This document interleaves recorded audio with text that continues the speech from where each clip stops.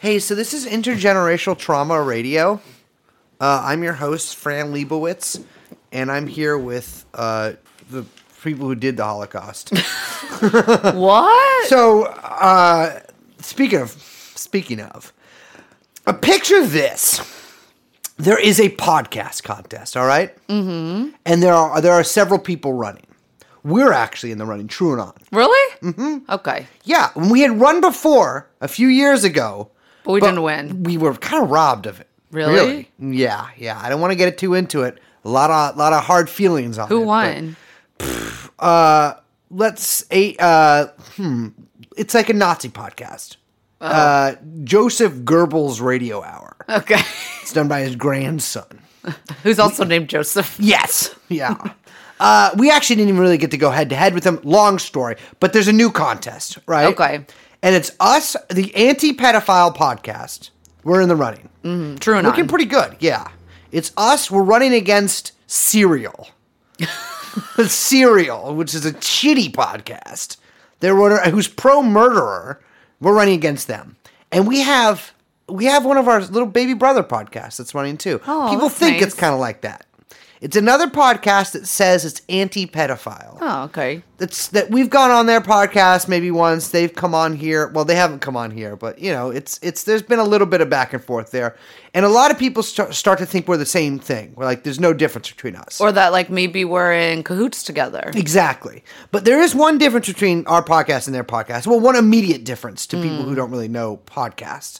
They're hosted by two women. Okay. But there's some kind of weird stuff. Like, first of all, our policies aren't exactly the same, right? Like, we're anti-pedophile. They sort of have this, people have this impression they're anti-pedophile, but they're not really anti-pedophile, are they? So like if you listen to them, like maybe they kind of walk back their anti-pedophile stance? Yeah, like maybe the pedophiles, like we just kind of got to even the pedophilic out. There's like too much pedophilia, but like it's like the actual core concepts of pedophilia are pretty good, right? Oh, like So we could regulate pedophilia to be like, okay. the conscious pedophile. Yeah. Right, okay. Exactly.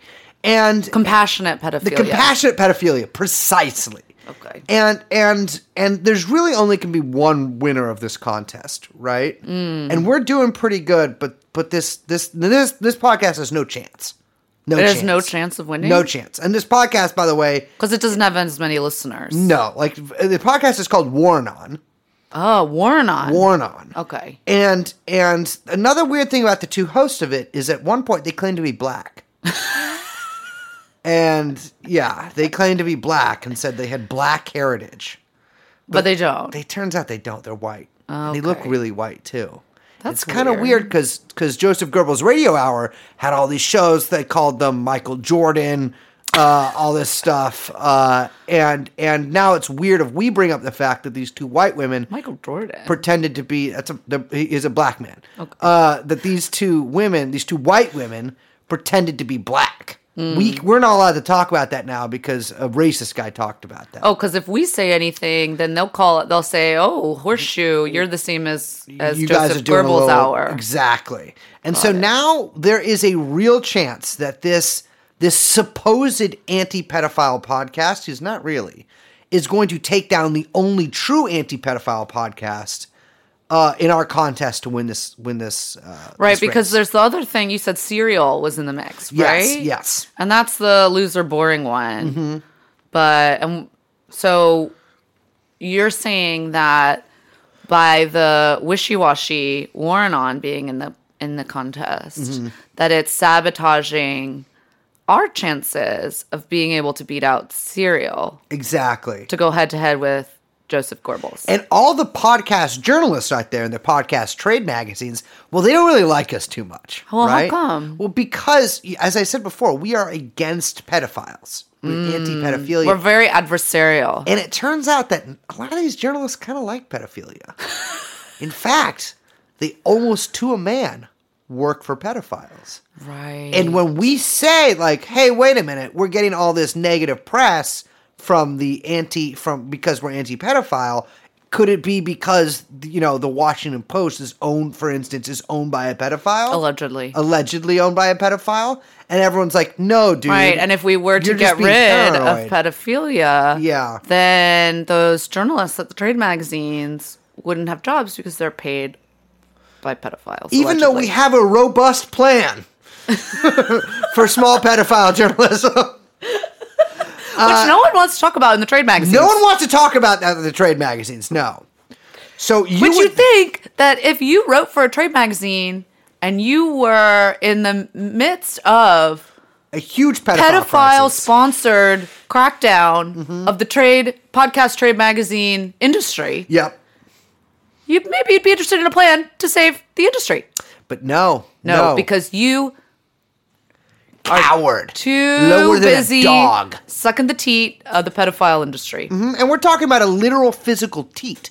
There is a large one located in upstate New York. It's similar to the Wall Street Bull. Exactly. It's actually about a city block wide, and it's made out of organic matter with a huge, grotesque nipple that one pedophile journalist stands on one side of, another stands on the other side of. They squeeze using their shoulders, kind of like a football-style press. And then every other pedophile journalist on their it's kind of like the Hodge, except for pedophiles.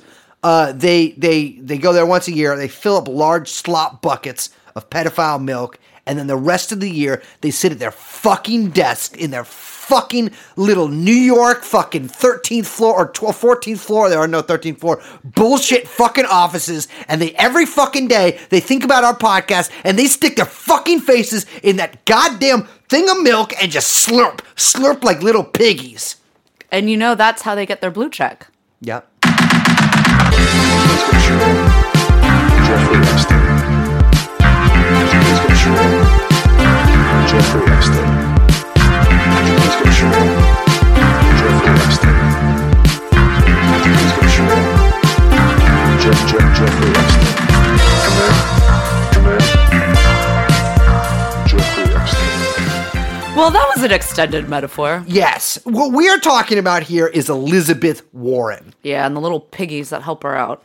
Well, let's welcome the barnyard animals to the show, baby. Hello. This is your Truanon for the week. Mm-hmm. I'm Liz. Which, we should preface that. You are the good Liz. Oh, yes. I'm the good Liz. Not the bad Liz. White Lodge Liz. Uh-huh. I am Gray Lodge Brace. What's Gray? I'm a little bit good. I'm a black and white cookie. You're bi-curious. Mm-hmm. Take a bite. Ew. And we are joined by producer Young Chomsky. I'm going to stop talking lodges or cookies because I don't want to harass you. And we are Truanon. Ready to rock. Anti-pedophile. The only anti-pedophile. We're anti-pe. We should start that. I want to be clear here. We are talking about Elizabeth Warren. Let's get some pedophile stuff out of the way about Liz, okay? Okay. Alleged pedophile stuff. So if you can look up who donates to who on a little website called opensecrets.com, little gossip website for the political class. Right. And it appears that one Alan Dershowitz, a co-worker of Elizabeth Warren's. And Jeffrey Epstein's, donated $250 to her campaign. Not finding a similar donation to Bernie Sanders, even though they have the same policies. So I guess, I don't know what's going on I guess Bernie wasn't let into the globalist conspiracy. No. Kind of ironic. What's funny is that I was going to suggest that we play a little game called 6 Degrees of Jeffrey Epstein. Okay. But this is 1 degree. This is a single degree of Jeffrey Epstein. It's a shame that Elizabeth Warren is literally 1 degree away from Jeffrey Epstein. That's crazy. And in multiple directions, right? Because her other coworker, who, to be fair, was not her favorite, Larry Summers. Yeah. Also, close personal friend of Jeffrey Epstein. Yeah, and very, very close indeed. There's another man who donated quite a bit of money to Elizabeth Warren. His name is Harvey Weinstein. Oh, wait, really? Yes, he How did. much did he give? I don't have it in front of me, but he gave. and gave. and gave. That and sounds gave, so and gave. sick. Now, that could be because he mixed Elizabeth Warren up for Hillary Clinton because he's sexist, which means he can't tell women apart. Yes. but not sure. Anyways, he is now, it appears, disabled. You know, you know what's funny about that is, and I'll just say this really quickly. You know how Liz Warren is like, she's like, oh, we're running, or she doesn't really say it anymore, which I guess we can get into.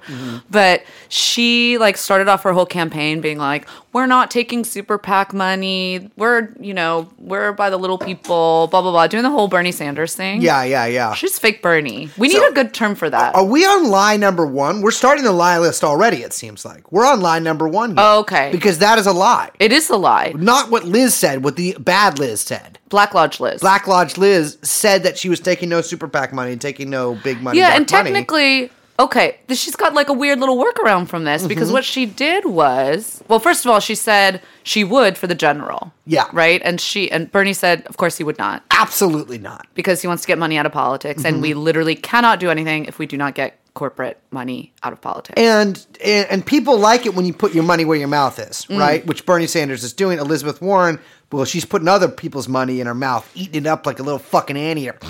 That's an anteater noise. Yeah. Also, she said that she would do it in the general because she's like, we got to do everything we can to win. Like some little fucking yee-maw, yee-yaw. Yeah. She's a Hee-haw. little hee-haw, huh? She's a little Hee-haw, donkey lady. me-maw.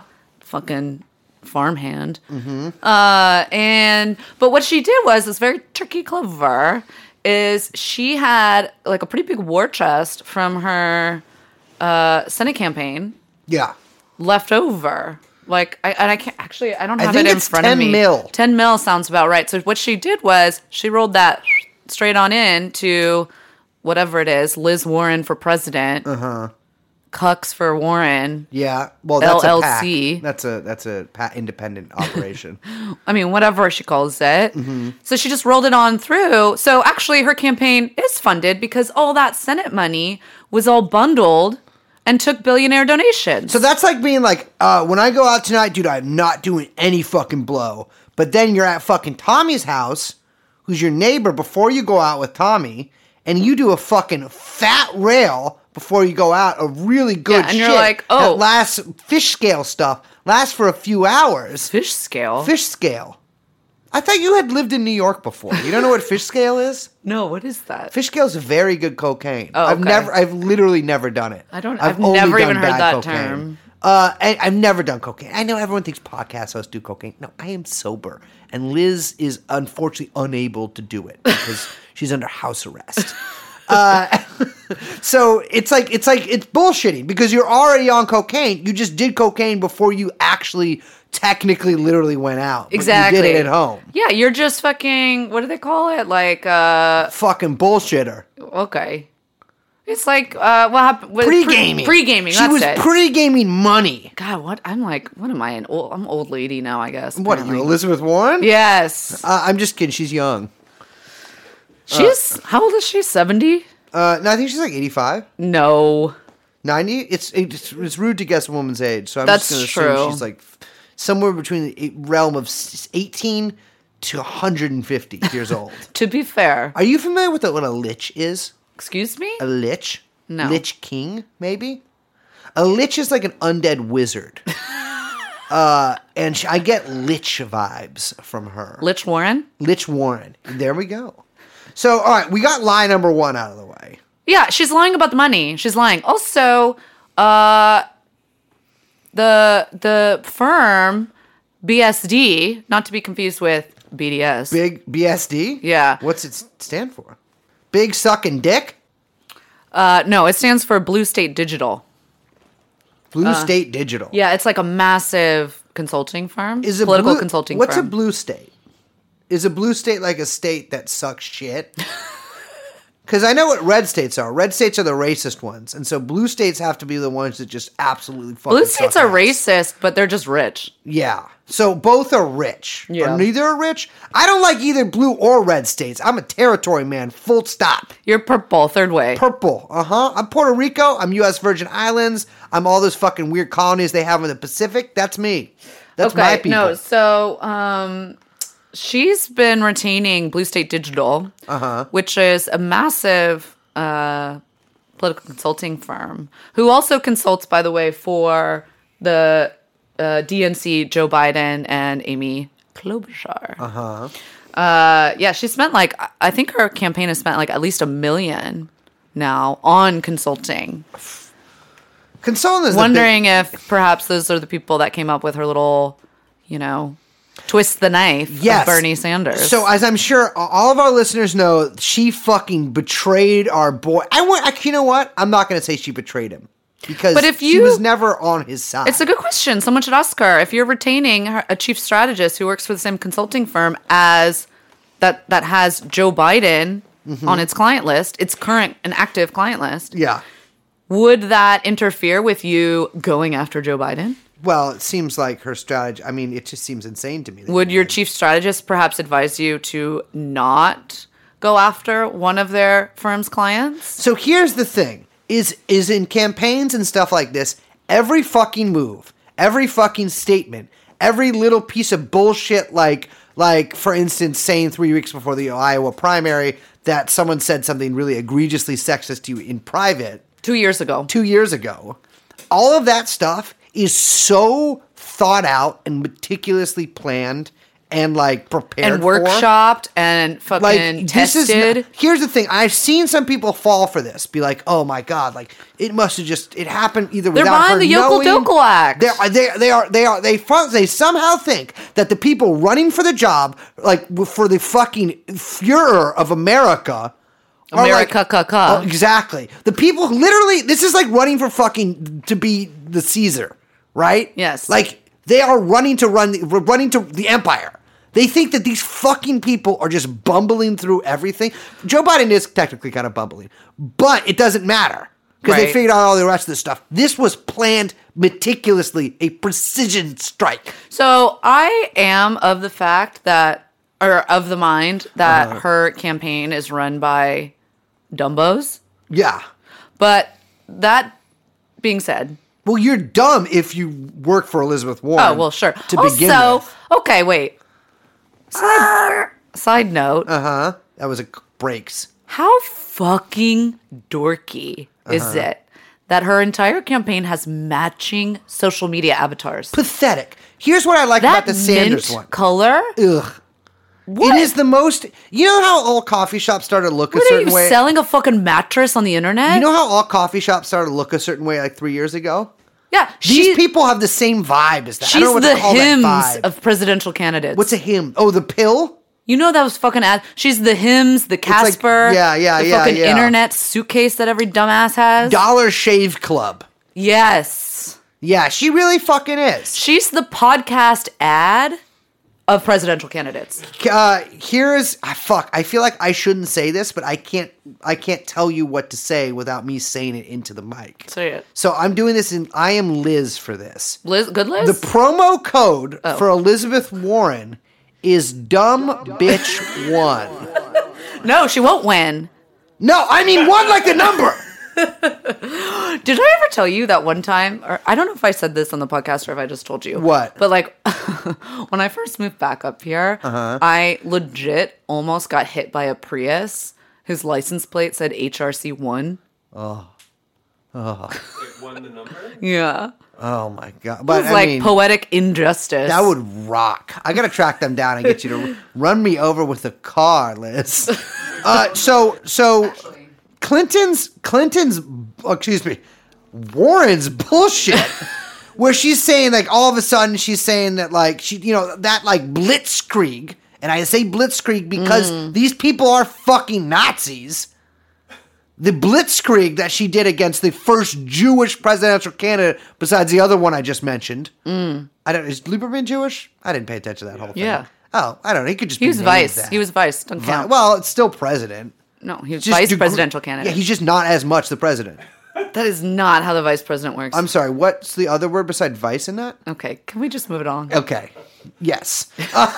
So, yeah, this is bullshit. This is bullshit. And if you fall for it, well, you have 36 hours to just never mention it again. Well, the thing that's really, okay, as our listeners know, I think, we flipped our shit out last week. We went buck. I'm sorry. Yeah. I lost it. I was screaming. I had a nut full of hatred and I busted loose. That's true. Yeah, Liz, you went ham. Yeah, I have since calmed down a little bit, but I have to say that the media has not. The Lion News Media? Yes, the fake news, Lion media is still peddling these stories day after day after day. Tossing coins in the fountain of lies. So we've got like a bunch of stories. You've got New York Times, Intercept, blah, blah, blah, whocare.com and other whocare.com.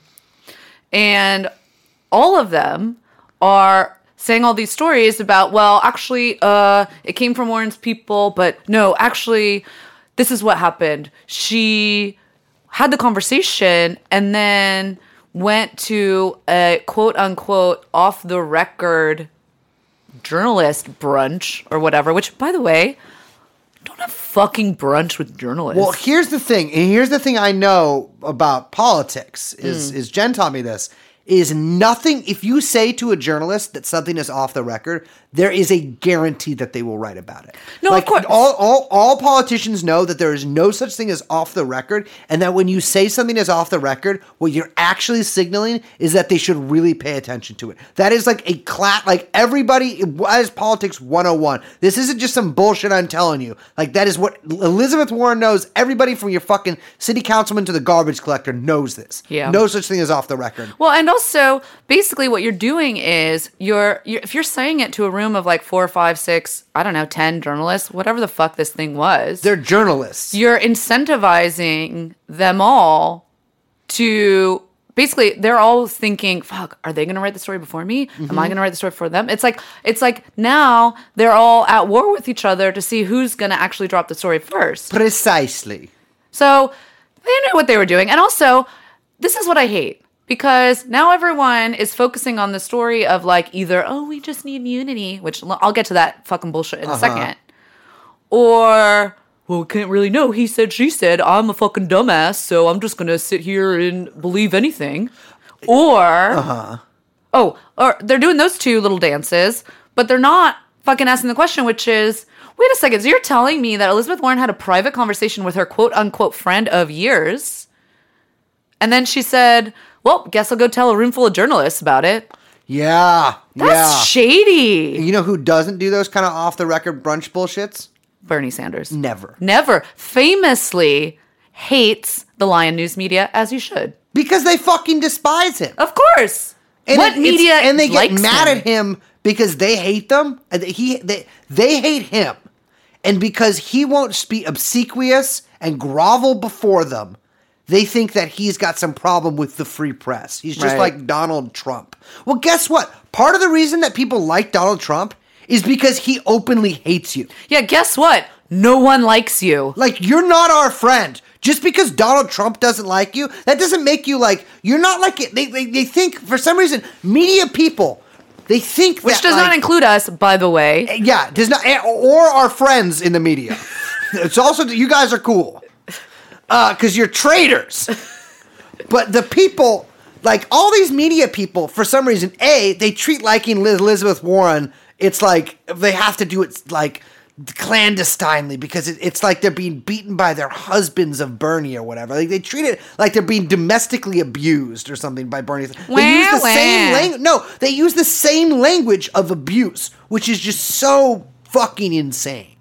And like it's gaslighting, all this stuff is not. You are a fucking journalist. No, actually, you're not anymore because here's the state of journalism. You can just report unnamed sources constantly. Yeah, you can just say, "Oh, sorry, none of these. We don't have to verify any of these sources. We don't have to name any of these sources. We're going to grant anonymity to people gossiping about a fucking brunch 2 years ago, and this is journalism. Hey, newsflash, journalists." Your profession is garbage. Remember when you guys were like, hey, there's WMDs in Iraq? This is WMDs at brunch. Like, we don't trust you with your off-the-record fucking sources anymore. No. Because you fucking told us that from off-the-record sources, that there was fucking WMDs in goddamn Iraq. Hey, guess what? You know who's responsible for fake news? The news. Yeah.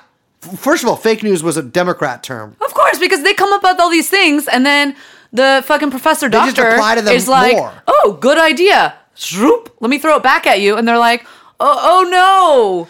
Fuck, we do the same thing as the people that we're accusing the crime of. So what we're going to do today is we are not, like Liz said, we are not the news media. We are unlicensed private investigators. We are anti-pedophile podcast. Yeah, and we are really Podcasters. bringing it back to our core here. Because check this out. Who's the pedophile in chief, Liz? That's Donald J. Trump. And who is the only man who can be the first non-pedophile president? Bernard Sanders. Bernard Sanders, exactly.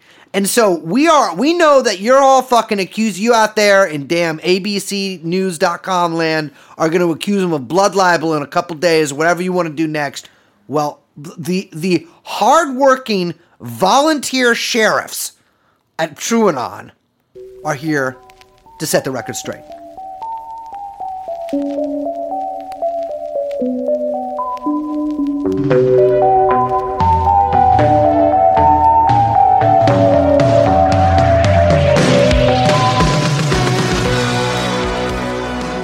So let's talk about Liz Warren for a second. So, okay, we talked about her first lie, which is that she's just podunk yokel working with the people. Yeah.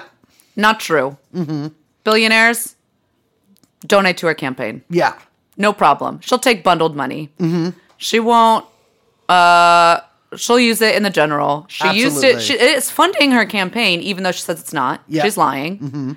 No one, again, by the way, because this whole thing also, journalists, you've never asked her about this. You don't hold her feet to the fire about this. Yeah. None of these lies are you holding her accountable for.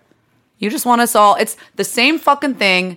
And I'm going to get in trouble with a lot of people, but I don't care. Call me sexist. Guess what? I'm a woman. Doesn't stick. It's internalized misogyny. Whatever.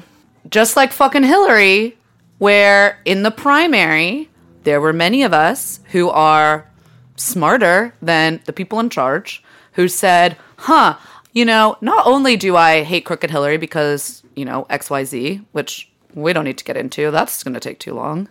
But we said, these are all insane electoral liabilities. One, perhaps we shouldn't nominate a woman who is under federal investigation. Yeah. Or nominate a woman whose husband did NAFTA. Or nominate a woman who is responsible for the Iraq War. Or nominate a woman who's literally, actually, under her purview, was the butchery of Libya. And the killing of the leader of that country, Muammar Gaddafi. Friend of the pod. Or who is one of the most unpopular figures in recent American history. Everybody hates her. Yeah. And so, perhaps, you think we're rolling into that 2.0? Well, what I'm saying is that there were, how do you put it? A billion, gajillion, gabillion red flags about Hillary Clinton's presidency. And what's funny is, if you were paying attention during the 2008 primary with one Mr. Barack Hussein Obama, he ran basically the same campaign against Hillary that Trump did. Yeah. He ran against NAFTA. He ran against the Iraq War. Yep. He ran against, et cetera, right? It's the same playbook. And a lot of people pointed that out. Now, I have, and many others have, pointed out that Elizabeth Warren has very serious electoral liabilities. Yes. One of those is that she's a fucking liar. She's lied. And not in a good way. Like, here's the thing. Donald Trump is a liar, but people don't care that he's a liar. Like, it's fine that, I'm just saying for his own campaign. It doesn't matter. Sorry, that's just the facts. Well, the reason it doesn't matter is because this is my suspicion is that, and this is particularly true during the 2016 election, was that Donald Trump breaks the kayfabe, right? He knows that politics is a fucking reality show. It's a joke. It's a joke. But what he does is he lets you in on the secret. So you know that he's lying. But you also know that he knows that you know that he's lying. Exactly. And in that way, there's like a bit of respect. It's like, yeah, he's a crook, but he's my crook. Exactly. And Hillary and Obama as well refuse to break the kayfabe. No, like they are firmly... And liberals, of course, they're too high-minded and snooty-tooty. Yeah. That they think that the kayfabe is real. How is it? Think about it this way. Donald Trump, a man with gold toilets, a man whose name adorns like buildings, high rises, all this shit, hotel. He's a fucking landlord and developer. How is it that he was able to position himself as the man of the people? Because he was running against Hillary Clinton, right, who is so obvious. She has all the same shit, even less garish than him. She's not as rich as him, but she's still rich, and she has that. Like, they have that removed from the people where they're not like, they won't get down on your level or whatever, like people think Trump will. And there's no way that will win. And that will win against every single person except for Bernie Sanders.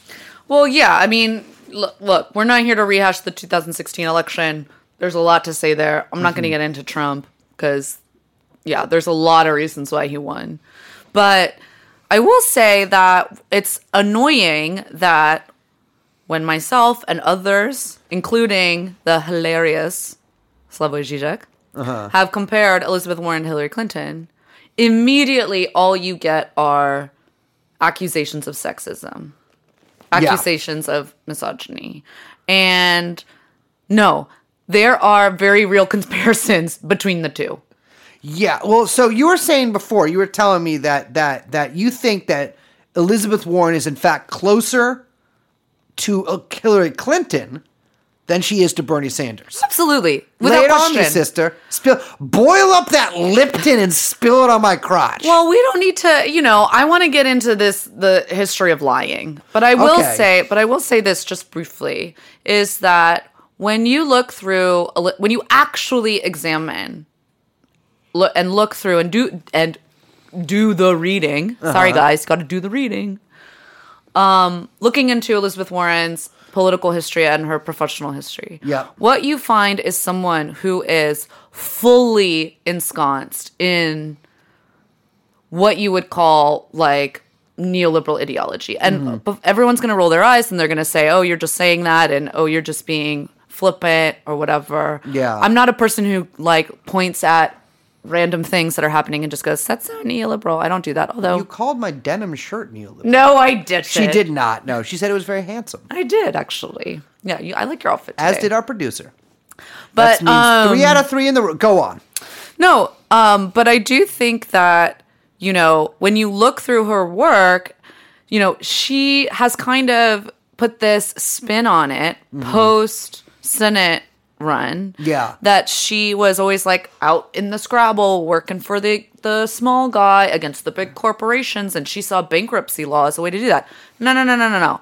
Bankruptcy law, as it was being built, particularly when she was, ensconced in the halls of big law, was a tool to basically expand shareholder rights. I hate those guys. Yeah, and even the concept of the shareholder as a kind of political and economic entity of itself emerges from this logic, right? And is like essential to what we're talking about. But basically, expanding the ability for corporations and shareholders to shield themselves from profit loss against class action suits. And, we've talked about this in the podcast earlier, so I don't even want to get into the details and stuff. You can look through it. But, I mean, ideologically, she once argued that basically bankruptcy law took precedent over administrative or regulatory oversight. Right? Which means that it's like she literally would be then to the right of what we would call the Democrats in the early 90s. Like, it's complete. She's like from her ideological position. Yeah. And maybe she's, whatever, she's changed. I don't know. I don't think so personally. We can talk about what that even means. But she is an absolute corporate maximalist. 100%. And what she thinks is, and again, when I say neoliberal, this is a neoliberal viewpoint, is that law is required to codify a perfect market scenario where we can reach exact like free equilibrium so that markets can perform their function as they should throughout society. Well, the other thing is too, especially which she differentiates herself from Mr. Bernard Sanders by calling herself not a democratic socialist, which of course she's not, but she believes in something called accountable capitalism, and she put forth the Accountable Capitalism Act, and part of that act was giving was putting workers on the boards of large corporations. Now there are many ways to do that, but hers, like, divorced from an incredible strengthening of the trade union movement, which of course Warren's not going to do. That doesn't mean shit. That's just trying to bring us on board with the pigs and bosses that run our fucking lives. And that's not going to happen.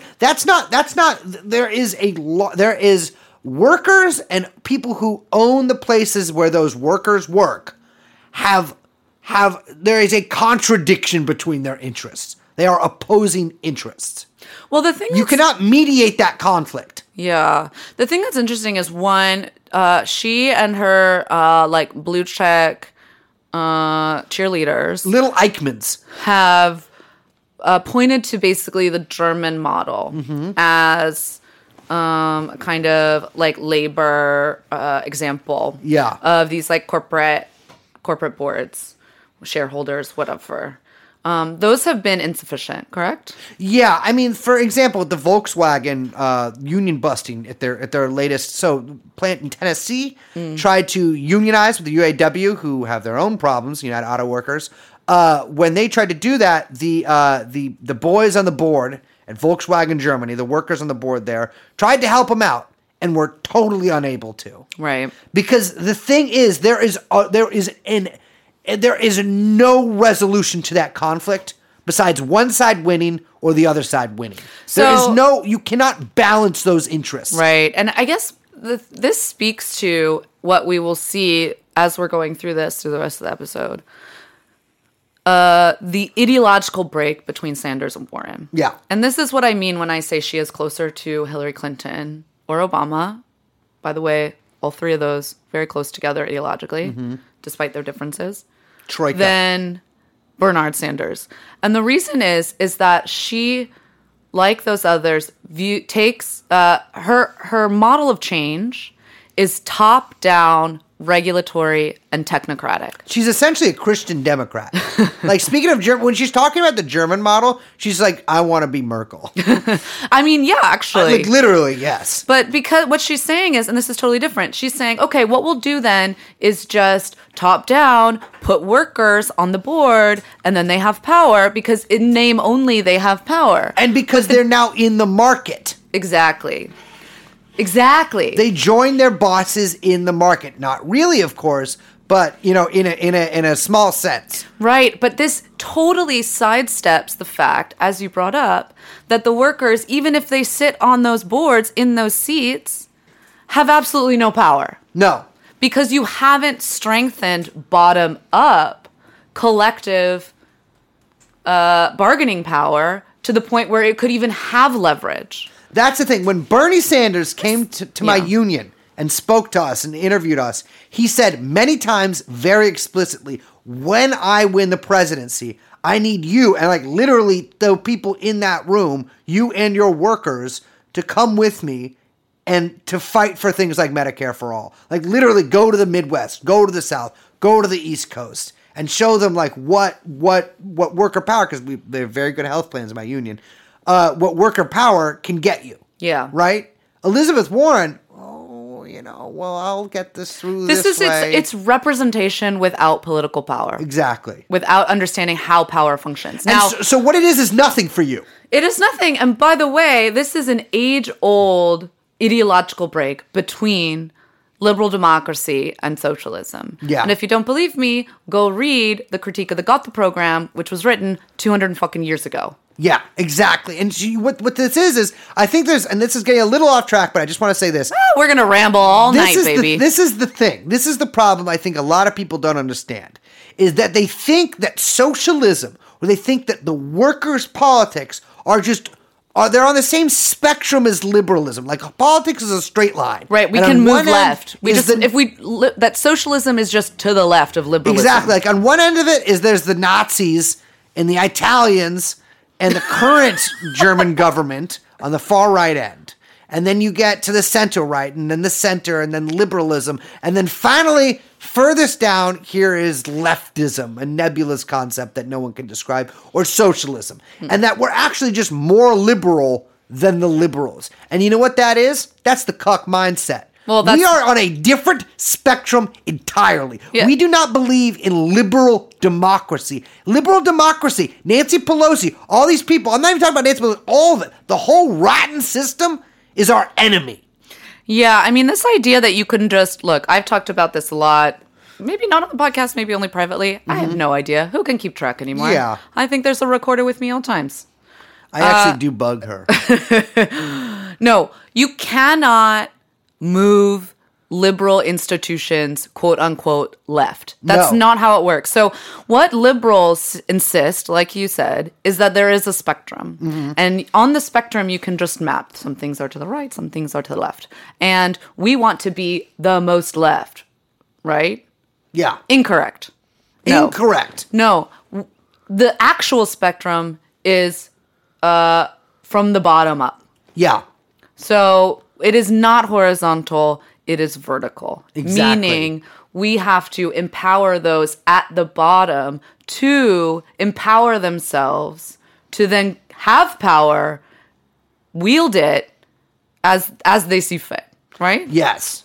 And to destroy, to be clear, that whole system to begin with. Well, but my point is that, you know, basically what I'm getting at is all of these people who insist that we're winning, we're moving left, fundamentally, one, are not doing any kind of actual material analysis. They do not actually take seriously the task at hand or the institutional issues that Well, are in their fucking way. They don't understand that our enemies are our enemies, not just merely like our temporary misplaced friends. Yes, yes. The Democratic Party and these liberal institutions are not your problematic friends that you need to quote unquote push left. That is literally impossible. Like you said, this is an irreconcilable antagonism. You cannot push. Like when people were like, Bernie Sanders is pushing Hillary Clinton left. That is a framework that is absurd. And that's why you hear absurd careerists always pushing it. Because to them, socialism just means a slightly higher wage at Vox.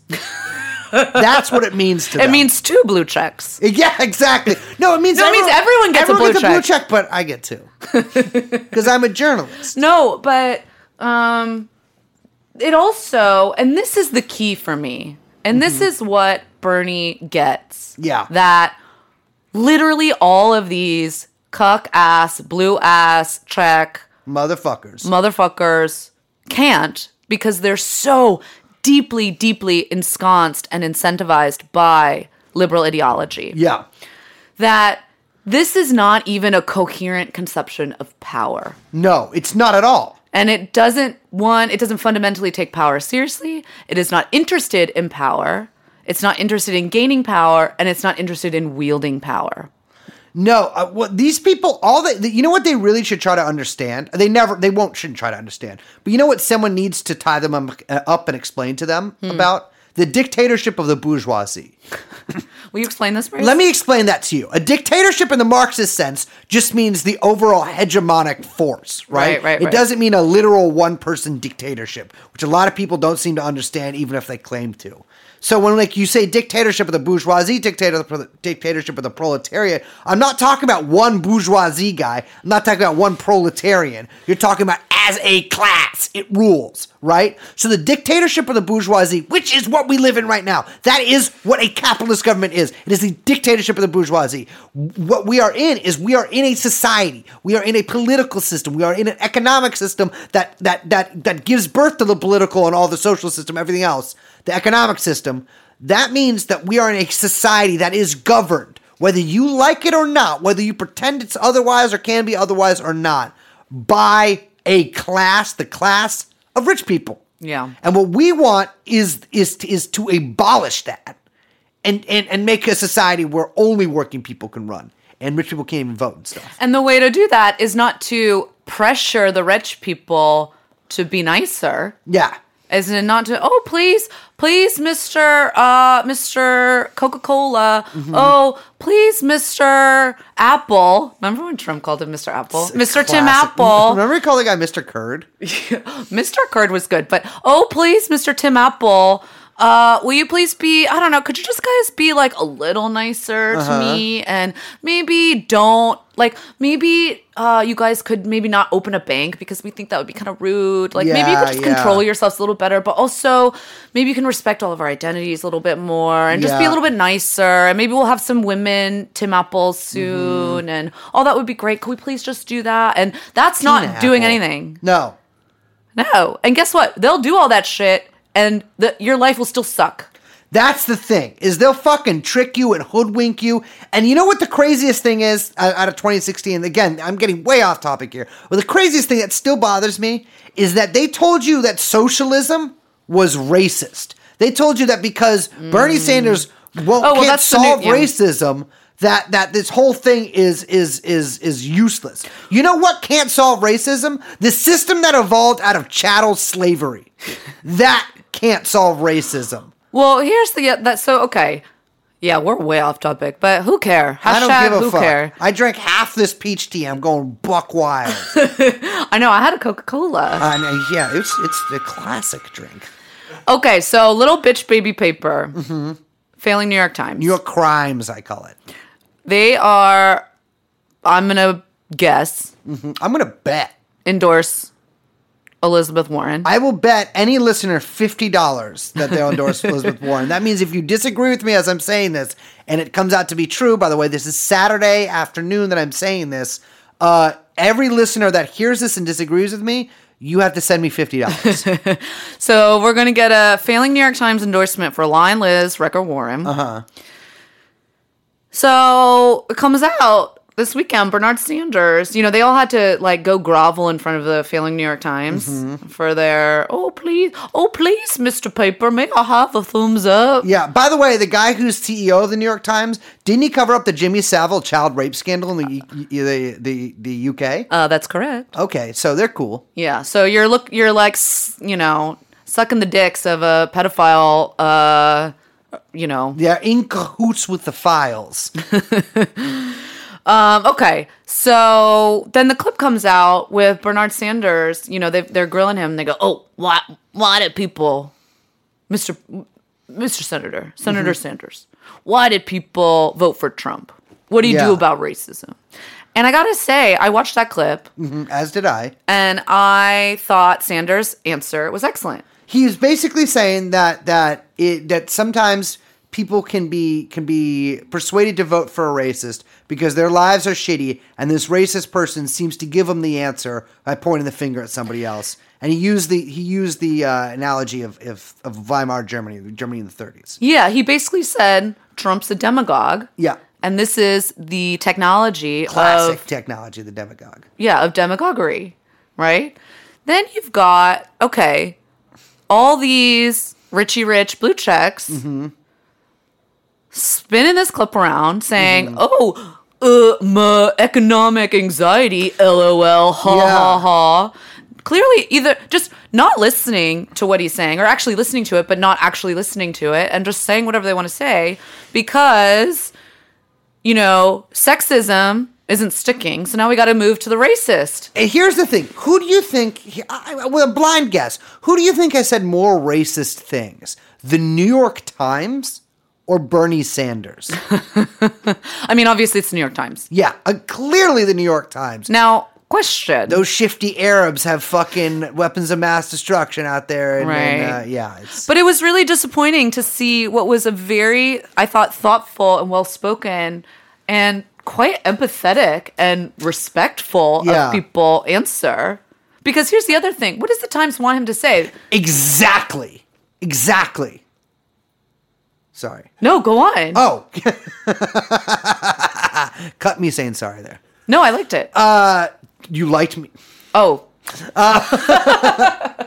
So here's the thing, is they want him to say Because if the answer isn't the answer that Bernie Sanders given, which is that people are not deep down at their core racist, that people can be misled by other people.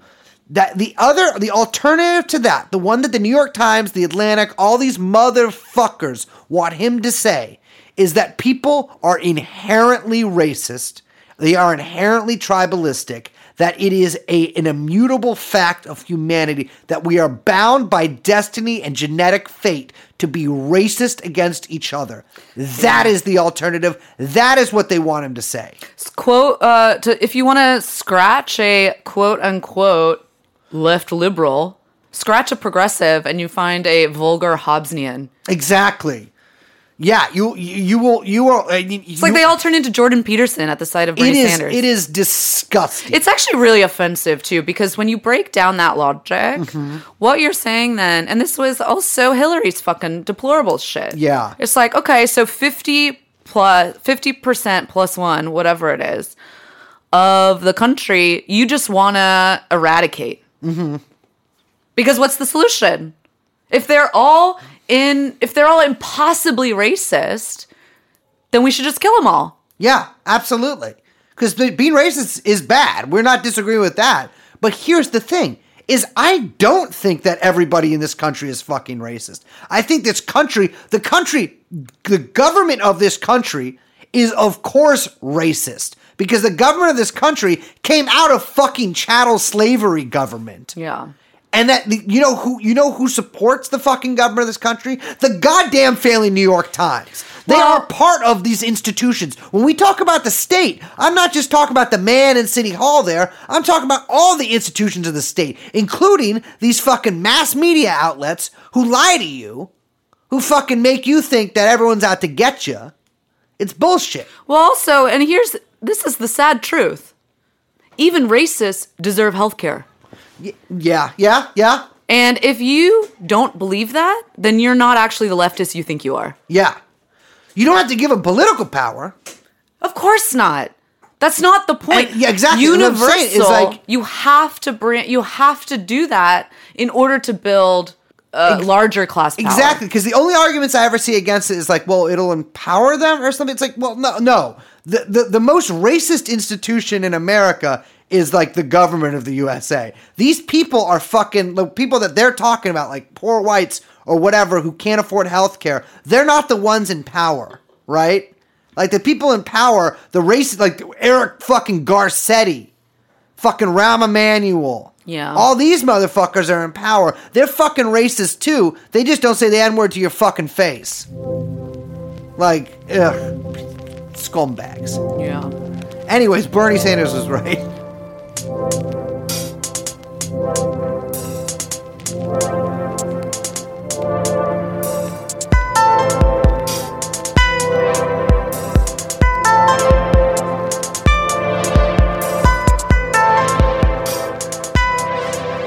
So, speaking of racists. Yeah, so I've said this before. I think I've said this multiple times right now.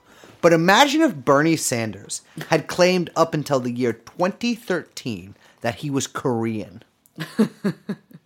that his family was Korean, that he has Korean culture, that he, in fact, he wrote a Korean cookbook. He's like, this is the best way to make fried chicken. By the way, Korean fried chicken is very good. I want to be clear about that. It is very good. Bernie Sanders, expert cook at it. And then imagine if they found out he'd actually cribbed those recipes from the New York Times. Well, imagine no longer. Bernie Sanders is Korean. No. I am here to talk to you about something that has been not brought up as maybe as much as it should. Okay, so remember at the top of the episode we were like, we're going to talk about how she's a liar. Mm-hmm. Well, we haven't talked a lot about that because we got off track. We got a little crazy. We wrote a bunch of notes and then mostly just yelled. Yes. But you know what? That's why you listen to TrueAnon. Exactly. So part of the fact that Lion Liz Wrecker Warren is a Lion Liz Wrecker Warren is because she literally pretended to be another race for her entire career. So here's the thing. There's a lot of Americans, and this used to be kind of more popular, but it's still a really big trend. Not obviously in San Francisco exactly, but in certain parts of the country. I think a lot of where there is kind of like a lot of native people, or maybe there were a lot of native people. I mean, that's a lot of the country. But there's a lot of white Americans, usually, also some black Americans, but this is a big thing in the Midwest, that claim to have a Cherokee princess in their background. Excuse me? You never heard about this? No. Yeah, Cherokee princess. It's like a big trope. At one point... We need a Disney princess who's Cherokee princess. I mean, so in 2000, 729,533 Americans self-identified as Cherokee. In 2010, 819,000 Americans did. And a lot of this is not actual Cherokee reporting this. This is white people who have been told, or maybe believe, or just lying, that they have Cherokee blood. And why people pick Cherokee, I don't know. But Cherokee is by far the most common one. When people say that they're Native American with zero proof, or like without actual membership of a tribe or coming from it culturally, 70% of the time they're claiming to be Cherokee. Just Don't because know of why. name recognition. That must be it, Jeep, right? maybe. Yeah, it's because of the Jeep. Well, anyways... Elizabeth Warren is no fucking different. So, as you said before, she's from Oklahoma, right? Yes. And- Yoko. Yeah. And she claims that a long time ago, let's give a little history here. A long time ago, her family intermarried with some Native Americans, and that she is sort of the current result of that. Right? So, by the way, this report, I'm indebted from a lot of my research, a woman named Twila Barnes, who was a Native American genealogist. She really went ham on this. And this and a bunch of other sources I kind of cross-tabbed, and this is what I got. So, Elizabeth Warren says that her great-grandfather was a Native American, or her great-grandmother. It kind of changes her story sometimes. Oh, how funny how she would change details in her story. Yes. Well, her grandmother's a woman named Hannie Crawford. Yeah. And Hannie's father is a guy named John Crawford. And then this is supposedly that this is the Native American side of her family. And so either he was or his wife was, it's kind of like, it's old family history. Who knows? However, first of all, there's actual rumors and backed up by some evidence that I wasn't able to completely verify. Although from first check, even though it's from some right-wing sources, it does look legit. He might have participated in the Trail of Tears as one of the people doing it, not one of the people walking it. Boy. Yeah, let me be clear. He was, it appears to be, he was in the East Tennessee Mounted Infantry, and that he might have helped do it. That is unverified. I want to be clear about this. Something, however, is verified. So this is from the Muskogee Times-Democrat, a newspaper, the edition of August 13th, 1906. And then the next clip I'm going to read is from August 17th. This is about John Crawford. And again, I'm reading their words, so don't get mad at me about anything. Crazed with drink. Indian crazed with drink attacks boy and is shot by lad's father. An Indian named Louis Yaholer was seriously, if not fatally, wounded near this place this evening by John H. Crawford. It appears that the Indian had been in town and was returning home on horseback when about a mile from town he overtook some boys on horseback and drawing his lariat rope struck one of them several times with his rope. This is written like shit. People are stupid back then. One of the other boys had a wild horse, which was difficult for the lad to control, and the Indian, crazy with drink, an old trope about Native Americans, Jesus. fell upon him, beating him with the rope. The father of the boy, Crawford, seizing his rifle, ran to the rescue of the boy, and upon hearing the Indian, fired. The Indian put spurs to his horse and escaped, but the white man was a good shot, and the bullet from his Winchester passed through the body of Yahola. Sorry, the white man? The white man who shot the actual Native American was a good shot. And by the way, if you believe that that's the actual story, that this crazy Native American was just beating up this poor white kid, no, I got a fucking wild horse to sell you. This is from a few days later, same newspaper. Louis Yaholer, a drunken Indian, was on his way home from Wetumpka when he overtook several white boys when he commenced to belabor with his lariat. One of the boys was riding an unruly horse and he could not escape, so was severely beaten by the drunken Indian. John H. Crawford, father of the boy, came upon the scene with a rifle and fired at Yaholder, the ball passing through him, inflicting a wound that may prove fatal. And yes, I do believe that Lewis, the Native American fella, did die. So let's zoom out for a second. Yeah. The great-granddaughter of this guy who murdered, let's be real here, murdered this Native American after other members of his race genocided almost the entire population of Native Americans from this country. That woman is now claiming to be actually Native American, and that her ancestor that was Native American wasn't this white man. Well, it's the same guy, but he's actually Native. So this is Native on Native violence, according to Elizabeth Warren. Yeah, you like that? So let's look at a little fucking timeline of this shit, okay? We start out in 1984. Oh, now we're talking about her. Now we're talking about Lizzie Dubs. So this... Oh, wait, no, we're not talking about Lizzie Dubs. I got more on the grandparents. Oh, you Hold do? up, excuse me. Absolutely do. So, how did I forget this? So Elizabeth Warren at one point was claiming that her parents eloped. That her parents had to run away and get married somewhere else in secret because her mother... Oh my God, yes. Her mother was I believe she said she was, here we go. My mom and dad were very much in love with each other and they wanted to get married. And my parents said, absolutely not.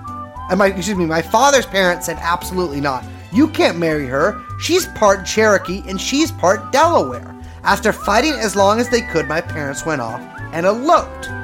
So what we're seeing here is Elizabeth Warren. Wait, she's claiming that because of anti-miscegenation attitudes. Yes. Her parents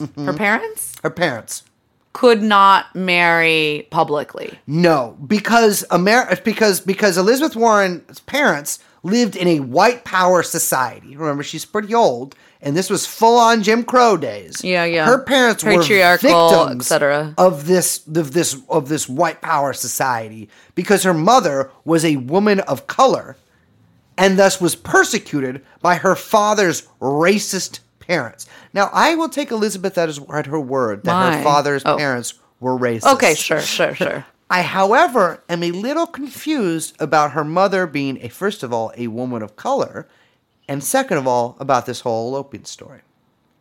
Because there are many cases of people eloping to get married, being interracial marriage. There are many cases of that. This seems a little weird to me, though. Because elope means you run away and get married, right? It means you, if I was to elope with, who's the lady I like?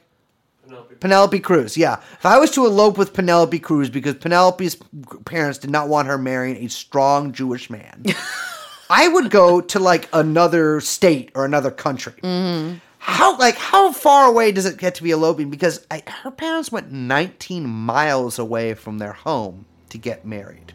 And not only that, this is according to Ellie Brown. Let me quote her. We don't expect an elopement to mean a couple goes to a town about 19 miles away, applies for a license, goes to a prominent minister of their same faith, takes a good friend from high school to be the witness, and then hurries back home to proudly tell all their friends and family about the marriage. We don't expect an elopement to include a big announcement in the fucking newspaper of their hometown celebrating the marriage, nor do we expect a wealthy aunt to just happen to be in town during and after the marriage takes place. So, okay, question. If she was so afraid of anti-miscegenation sentiment, why did she publish the announcement in the paper? See, that gets a little confusing there, doesn't it? So to me, okay, I bet that there absolutely were racist sentiments. Absolutely. In fact, yes. I question but he's not Native American. That is kind of the part that sticks out to me. So all of the people involved in this racial incident are white. This is like the family Dolezal. This is the Dolezal family, exactly. I mean, really, they're pre-Dolezal. Yeah. This is like when you hear some 60s like garage is the bands. Like, this is Dolezal. like fucking. this sounds like punk. It's like the Electric Eels or something. Like, what? This is from 1966? Yeah, yeah. You're like, wow, this sounds like Dolezal. Oh my God, it's from the fucking, 100 years ago? That's insane.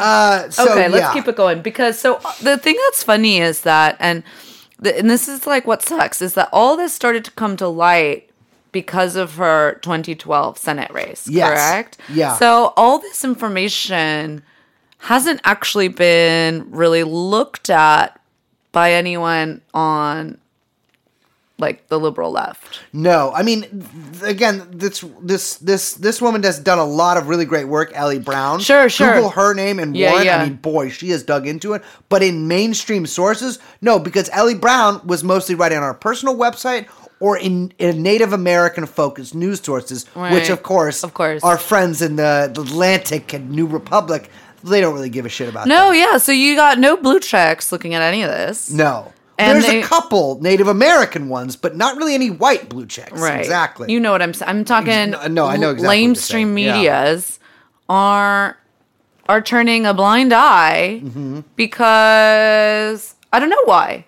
You know why? Because then they might have to ask themselves some tough questions. Because, well, here's one of the things. Actually, let's do the timeline first. Okay. So let's go up to 1984. Now, this is before like the first. For a long time, people thought her bar application was the first instance of her publicly claiming to be Native American. No. In 1984, she contributes some recipes to a cookbook called Pow Wow Chow. It's a Native American cookbook edited by her cousin, whose name is Candy Rousey, the mother of Ronda Rousey, actually. I'm just kidding, it's not. Do you remember who that is? Yeah. It was a cultural touchdown for a while. Yeah, Entourage. So it claimed to be recipes from the 5 civilized tribes, and 3 of the 5 recipes that Warren submitted were actually cribbed from real chefs. Her tomato mayonnaise dressing, which Mayo Warren, and cold omelets with canned crab meat were taken from the New York Times, who perhaps they should mention that when they endorse her tomorrow. And a 3rd recipe was taken from Better Homes and Gardens, which was an obscure Marxist tract from the 50s. That cousin shares Elizabeth Warren's grandparents, meaning that maybe they really did think this was in the family. But that also means that her cousin's not really a Native American. So, by the way, I should mention here that Native American does not like Cherokee themselves. They have like a list of people who are in the tribe. They keep up really up to date records. Sure, and of then course. it isn't so simple as like simply like I am black. It's not as it's a little bit more subjective because it doesn't. It's a tribe, so it's more than just like a racial thing. It involves also a cultural thing. However, by those criteria, she also absolutely fails. Right. And and the biological part is missing. So there's none of it. I mean, the cookbook is really egregious. Didn't her husband also? Yes, her husband, Bruce Mann, I actually didn't really look that much into him But I because I, think he just liked contributed looking at him. He did as contribute well. recipes to but that how too. would he? I mean, I think at one point they were also claiming, don't quote me on this, I think they were also claiming that he was Native. Bernie's, by the way, is called General Mao's Chow. Yeah, exactly. Yeah. Bernie does cold Shanghai noodles. Yes. So for 1986, and you can find this form very easily if you look, she fills out the form for the Texas bar and lists her race as American Indian. Flash forward to 1995, she gets hired at Alan Dershowitz's workplace, Harvard Law. And so she was really vague about how this came to be that she put her race as Native American here. Eventually, the Boston Globe found out that a Harvard University HR form which showed that she had listed her ethnicity as Native American. Technically, the earliest form they found came 5 months after she got her tenured job there. However, I am almost positive that if they would looked a little harder, they could have found some other stuff earlier. I believe because it doesn't someone seem like found. I thought, again, I don't have this in front of me, but I feel like I had read this, that they also found records from when she was at Penn. Oh, I didn't know about that, but I would not be surprised. However, when she was, what else did she teach? Yeah, this is it.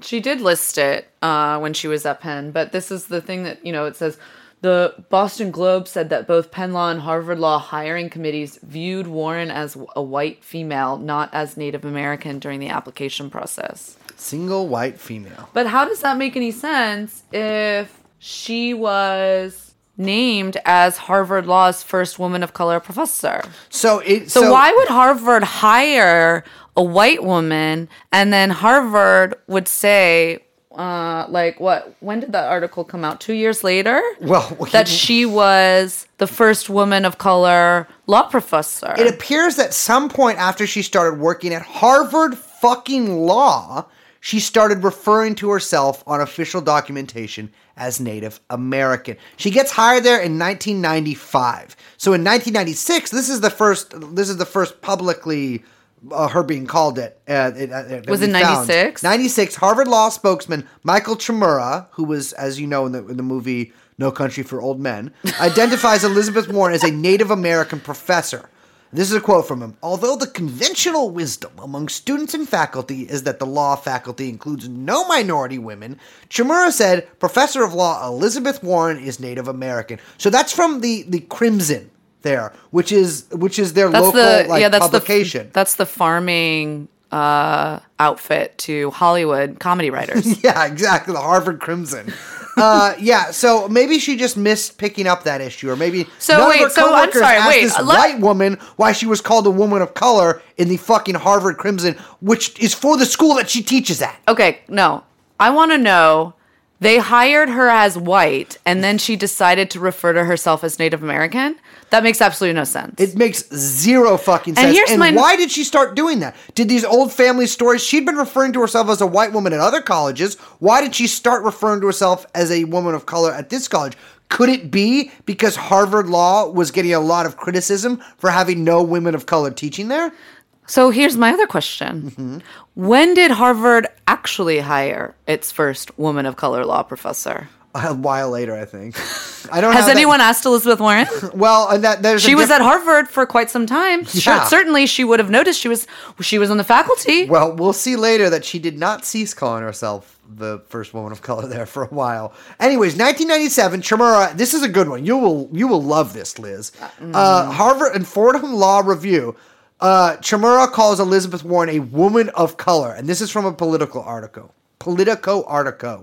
A 1997 Fordham Law Review piece describes her as Harvard Law's school's first woman of color, based, according to the notes at the bottom of the story, on a telephone interview with Michael Chimura, news director of Harvard Law. So this is actually from a piece called Intersectionality and Positionality, Situating Women of Color in the Affirmative Action Dialogue by Laura Padilla. Okay, so... You should see the smile that Liz has on her face right now. You should see this. You're glowing. You're glowing, Liz. Okay. I have a couple things. Oh, I'm sure you do. Remember at the top of the episode when I said that Elizabeth Warren had several electoral liabilities. Yeah. Much like Hillary Clinton did. Mm-hmm. That plenty of liberal richies did not want to hear about. Yeah. In fact, I believe I think the default position was baby stance, hands over their ears, wailing, crying, screaming. Yeah. Etc. Yeah. Do it again. Ew, it's really scary. Mommy Liz. Tommy need drinky. Don't fucking... Gracie need drinky. Remember that nipple I talked about earlier? Praise. The journalist it's the journalist nipple. Jesus Christ, woman. My God, go on. This is... Continue. I hate all this. Okay. This is... Okay. So there's lots of things to say. Look, people who support Elizabeth Warren don't give a shit about this because liberals are don't actually care about. Check it out. They're racist. Yeah, check it out. Newsflash: liberals are racist. Yeah. They don't care about this. They don't think it's a big deal. Fine, because they're bad people.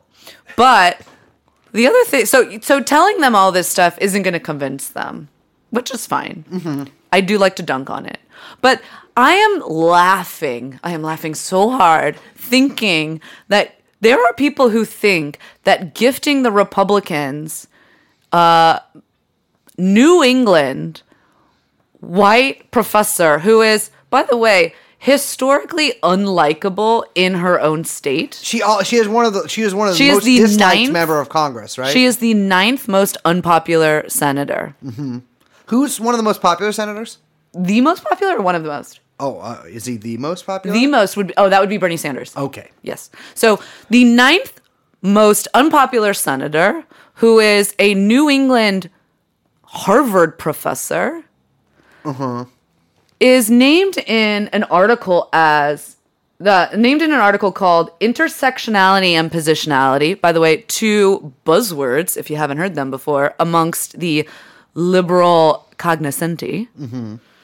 Situating women of color in the affirmative action dialogue. You want to gift the Republicans this woman and the news story of, did she game affirmative action to get a job at an Ivy League? Because here's the thing, is that her whole thing is that she gained no bonuses because just of this. like the DNA test, the Boston Globe crunched the numbers, bloop, bloop, bloop, bloop, bloop. Turns out I wasn't racist. Here's the thing. Warren claims that her heritage did not help her get ahead. Here's the fucking thing, Elizabeth, and all your weird fucking freak defenders. Your heritage did help you get ahead because your heritage is white. And because white people, it's easier for them to get ahead than Native American people. So yes, your heritage did help you get ahead because you benefited from your heritage being fucking white, Elizabeth. You really flipped the script there. Look at that. How you like that one? Intersect my foot with your ass and position my fucking other foot on the other part of your ass as I do a flying drop kick of you out of the 3rd floor fucking window, lady. Fuck you. You fucking race faker. Imagine this. Your fucking ancestors did the Holocaust times a fucking million on these people who had been living in this fucking country before they came and colonized it. You fucking slaughtered them. You raped their women. You took their land. And now, 100 years later, you're here fucking painting your face fucking red because that's what it's called. That's what they call it. It's called red face. Yeah. You're fucking painting your face fucking red. And you didn't get any benefits from it. You didn't get any fucking benefits from it? Fuck you. You know how much you've benefited from the slaughter of Native Americans? Yeah. You'd be a crumb without it.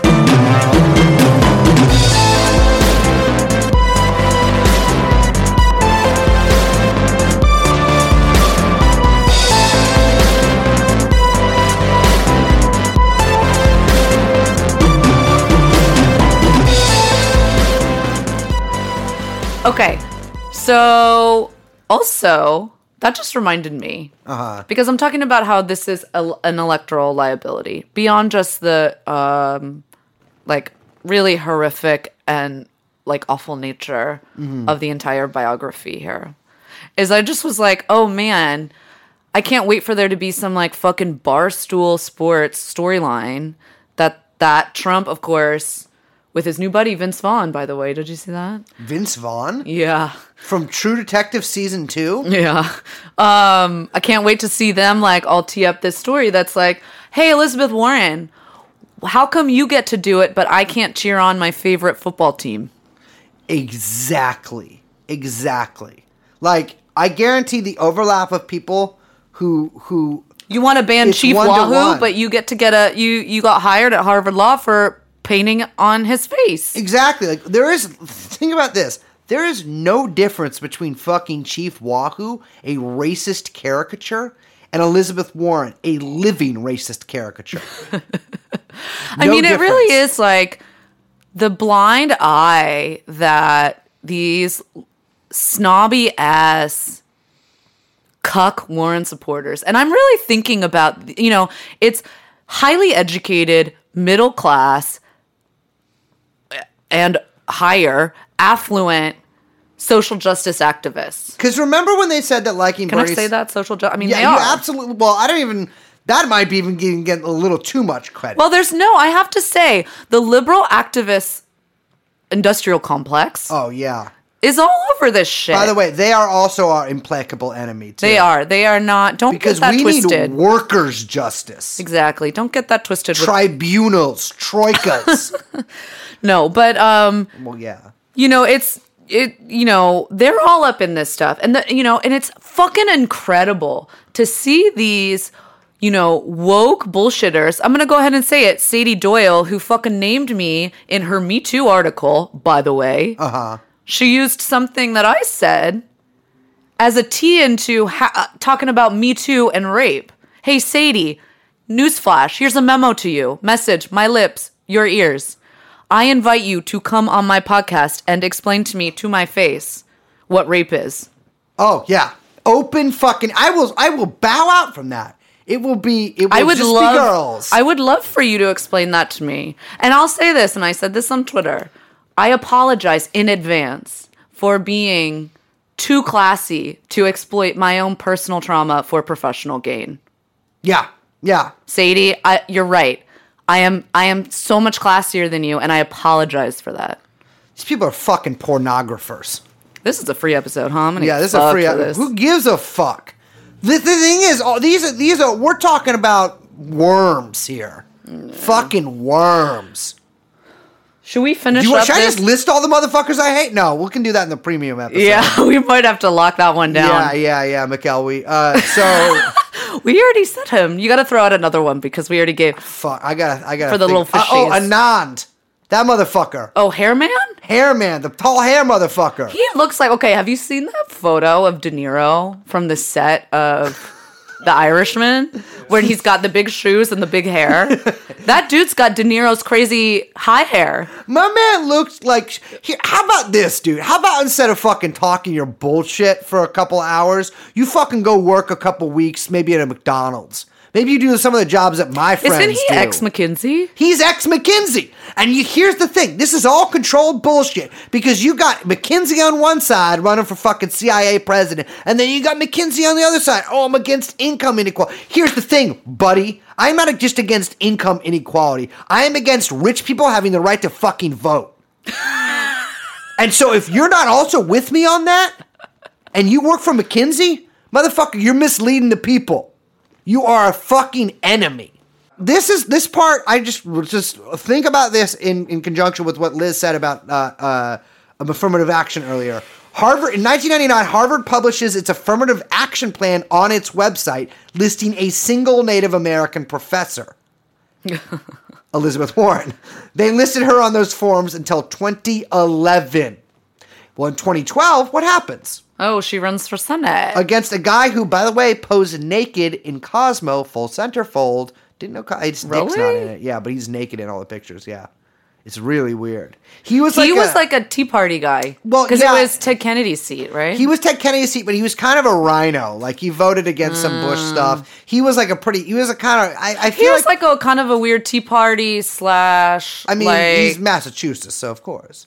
But that's cute. He was. By the way, Ted Kennedy killed a woman. We're not going to talk about that. Killed a woman. I had this conversation with someone the other night where I was like, literally every Kennedy, how many bodies do you think each of them have? I have weird thoughts on that. And I'm not saying ladies. Yeah. Ladies, you're all right with me. But no, I meant bodies. Oh. I'm not talking ladies. Well, there's a lot of intersection there. Well, Kennedys are weird because also the CIA killed them. So the friend of my enemy is my friend. But also Robert Kennedy did lay the groundwork for the events in Chile that happened after his death. So it's a little kind of complicated there. Yeah. But yeah, Ted Kennedy, absolutely. We know of one body, the body of the woman that he fucking killed and abandoned that car. Anyways, look that up. I'm sure most of you know what I'm talking about. He dies in 2000. Chappaquiddick. Dude, do not make me what? Did I say it wrong? I don't know how to say it in the first place. Isn't it Chappaquiddick? Chappaquiddick. You know that's where Hillary Clinton lives. Uh-huh. I do. Just saying. Uh-huh. She does obscene occult rituals there. She has a movie coming out. Okay, I'm sorry. 2012, Elizabeth Warren runs against Scott Brown, who is like, let me read a quote from Scott Brown on that. So this is from an ABC News article. Elizabeth Warren said she was a Native American, a person of color, Brown said, gesturing towards Warren. As you can see, she is not. Warren countered, saying that her mother was part Delaware. By the way, she dropped saying that eventually. And part Cherokee. She did not drop saying that. And that she never used her designation for professional gain. I was going to start by saying Senator Brown's a nice guy, she added, momentarily disquieted by the early onslaught. Yeah, you're a nice woman too, Brown replied. She is still saying she is Native American here. She is not denying that. And at this point, maybe she's like, well, I never looked into it. It's family stories. At this point, when it's being brought up, and this has happened at a debate, if it's being brought up at a debate, you might want to call fucking Meemaw and be like, hey, Meemaw, are you my are Meemaw? you fucking Native American? Yeah. I don't mean that in a mean way towards it. It sounded like I was like, fucking Native. She should ask it like that. But no, that would be something that perhaps a less racist woman would do. So anyways, Chris Child, in my notes here, who I call a fucking dumb bitch from Boston, dude, so I can say that, allegedly, dug through genealogical records and discovered one of her ancestors might have been Native American. This was later disproven. This would have made her, at her best, at the very best, the best shot she had at being a Native American, she would have been 1/32nd Native American. It was disproven. It's not true. Fast forward 2018, at a rally in July, Trump calls her Pocahontas and said that he would donate $1 million to charity if she took a DNA test. Later that year, the Pod Save America fucking perverts get her to do it. And it turns out that she is possibly like 100...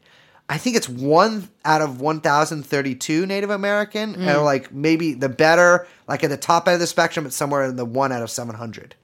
So it would have been like 10 greats past, if at all. However, 4 weeks before they did that test, they also did a similar test on a dog in Canada, and found Native American heritage in the dog's blood. So that gives you a little idea of the efficacy of some of these tests. Yeah. By the way, they're all scams. Also, wasn't making a weird racist thing about the Native American dog thing. Just to prove it's a scam. Literally, that actually happened. So she puts out a fucking press release, puts out a tweet, puts out a video saying, "All right, Donald, pay up." But then everyone was like, "You're not Native American. This does not count." Yeah, as she's Native deleted American. this video, by the way. You know who believes in? No, it's still up. Her tweet's still up. Oh. You know who believes in the one drop rule? Look at this. Pod Save America. Pod Save America and Elizabeth fucking Warren. Well, that's my thing. That's the thing, is that I want to ask the Pod Save America guys, who are the ones who egged her on to do this. By the way, they are the Warren supporters. Ugh, those fucking dickless dummies. You put one in here? Yeah. Fucking eunuch brains. Yep. Do you think that you can blood test for tribal citizenship? Well, I don't see. Yeah. I don't. I mean, think like, that they. I'm because I'm wondering. She's not on the Dawes rolls. I'm wondering, like, okay, what? Okay, here's a question, pod people, pod men, pod Johns, pod to pod. Mm-hmm. What percentage of ancestry would have proven that she was Native American? How many drops of blood would have satisfied your racial thirst, my good brethren? Here's the thing, is the Cherokee were saying, well, she's not on our rolls. But that's what I'm saying. She's not a member of the tribe. No. But again, in fucking tribal sovereignty.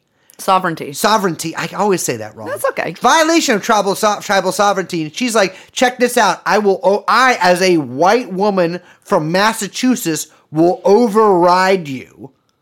You dumb motherfuckers. That would be, not respecting tribal sovereignty. That would not be respecting that.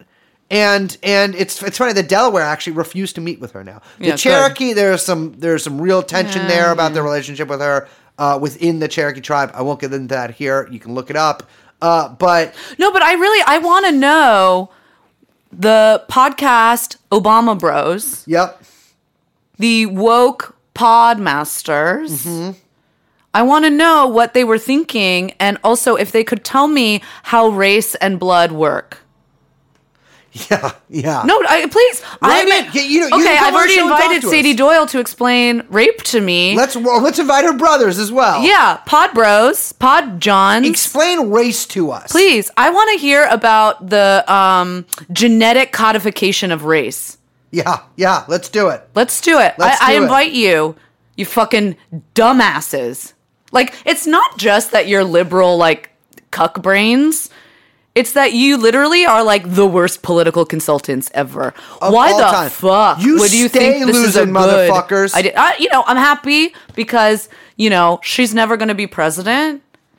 And she's, but you guys are real dumb without not even just the other shit where you're like insanely racist about race and have crazy ideas about how it functions in society. These, by the way, these pod save motherfuckers and their fucking ilk. They're blood brothers in the media. Oh, they are the ones who try to tell Amazon warehouse workers. They try to tell fucking Latino youth. They try to tell fucking Starbucks workers. They try to tell all these people who are Bernie Sanders base that actually they're the problematic ones. Right. Here's the thing. We have the righteous force of victory and historical compulsion on our sides. And you know what they have? They have some fucking blood science, a fucking podcast, and fucking Elizabeth Warren. Yeah. So, okay. We got more. Yeah. We got a lot more. We got long. So, we're going to keep recording. Yeah, because we'll check this. Yeah, yes. But we're going to end this episode. But we're going to keep recording. We got another episode because we still haven't gotten to enough about Elizabeth Warren. But on top of that, we haven't gotten into enough about the Democratic Party. Mm-hmm. And I think that, the Democratic Party. Yeah, the Demo-brats. Ooh. Demo-rats. It's demon rats. Yeah. Oh, demon rat. Look at this women. Well, I'm thinking about other things. Yeah, true. Okay, so Brace and I were talking, and we were talking about how we were going to do all this and what the fuck we were going to talk about. Turns out we just kind of started talking, so we went off the rails a little bit, but we think you guys like that. Also, we think that a lot of the history of what happened during 2016 and what Bernie Sanders and his supporters faced has been basically completely erased from memory. Yeah. And my concern is that in this sort of anti-militant, lackadaisical attitude that a lot of squishy left liberals have, that they don't understand. They go, oh, well, I kind of support Sanders. I kind of support Warren. We'll see what happens. Perhaps their unity. They'll just pool delegates because you're some fucking West Wing brained idiot, by the way. Yeah, it's not happening. It's not fucking happening. Way, there's no chance that will happen. Yeah, there's no chance that will happen, but also, you don't want a broker convention. Also, Sanders can only win on the first round. Yeah. He has to go into the convention with a majority of pledged delegates, or he will not be the nominee. And even if, as we will show in the next episode, he goes into the convention with a majority of pledged delegates, he might not be the nominee. Yeah. So we need to kind of break down and, you people need to put on your fucking armor and your military suits and your guns and get your cell phones ready, which is another thing I'll talk about, because I don't think you guys have any fucking clue what's about to happen. Yeah. And so we need to go through how rat fucked Bernie Sanders got last time. Yeah. Because he actually should have been the nominee, by the way. Absolutely. Like, it is literally, it is actually in real life. We're not like your crazy fucking H.A. Goodman motherfuckers. Yeah. This is reality. They robbed him. Yes. And, I'm going to use, I told Brace that I had put a bunch of stuff together. I, on purpose, am using only sources like the New York Times, USA Today, NBC, ABC, because I'm not going to use weird lefty media as much as I love those guys, because I want to get this through your fucking brains that this is actually what literally happened, and it happened right in front of your fucking faces. Okay?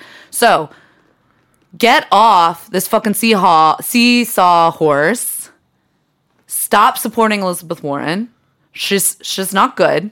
We'll keep it going and we'll keep talking about her and in the ways in which she is just basically she's fucking putting on red face 2 ways, Indian and socialist. And buck up. We'll see you next episode.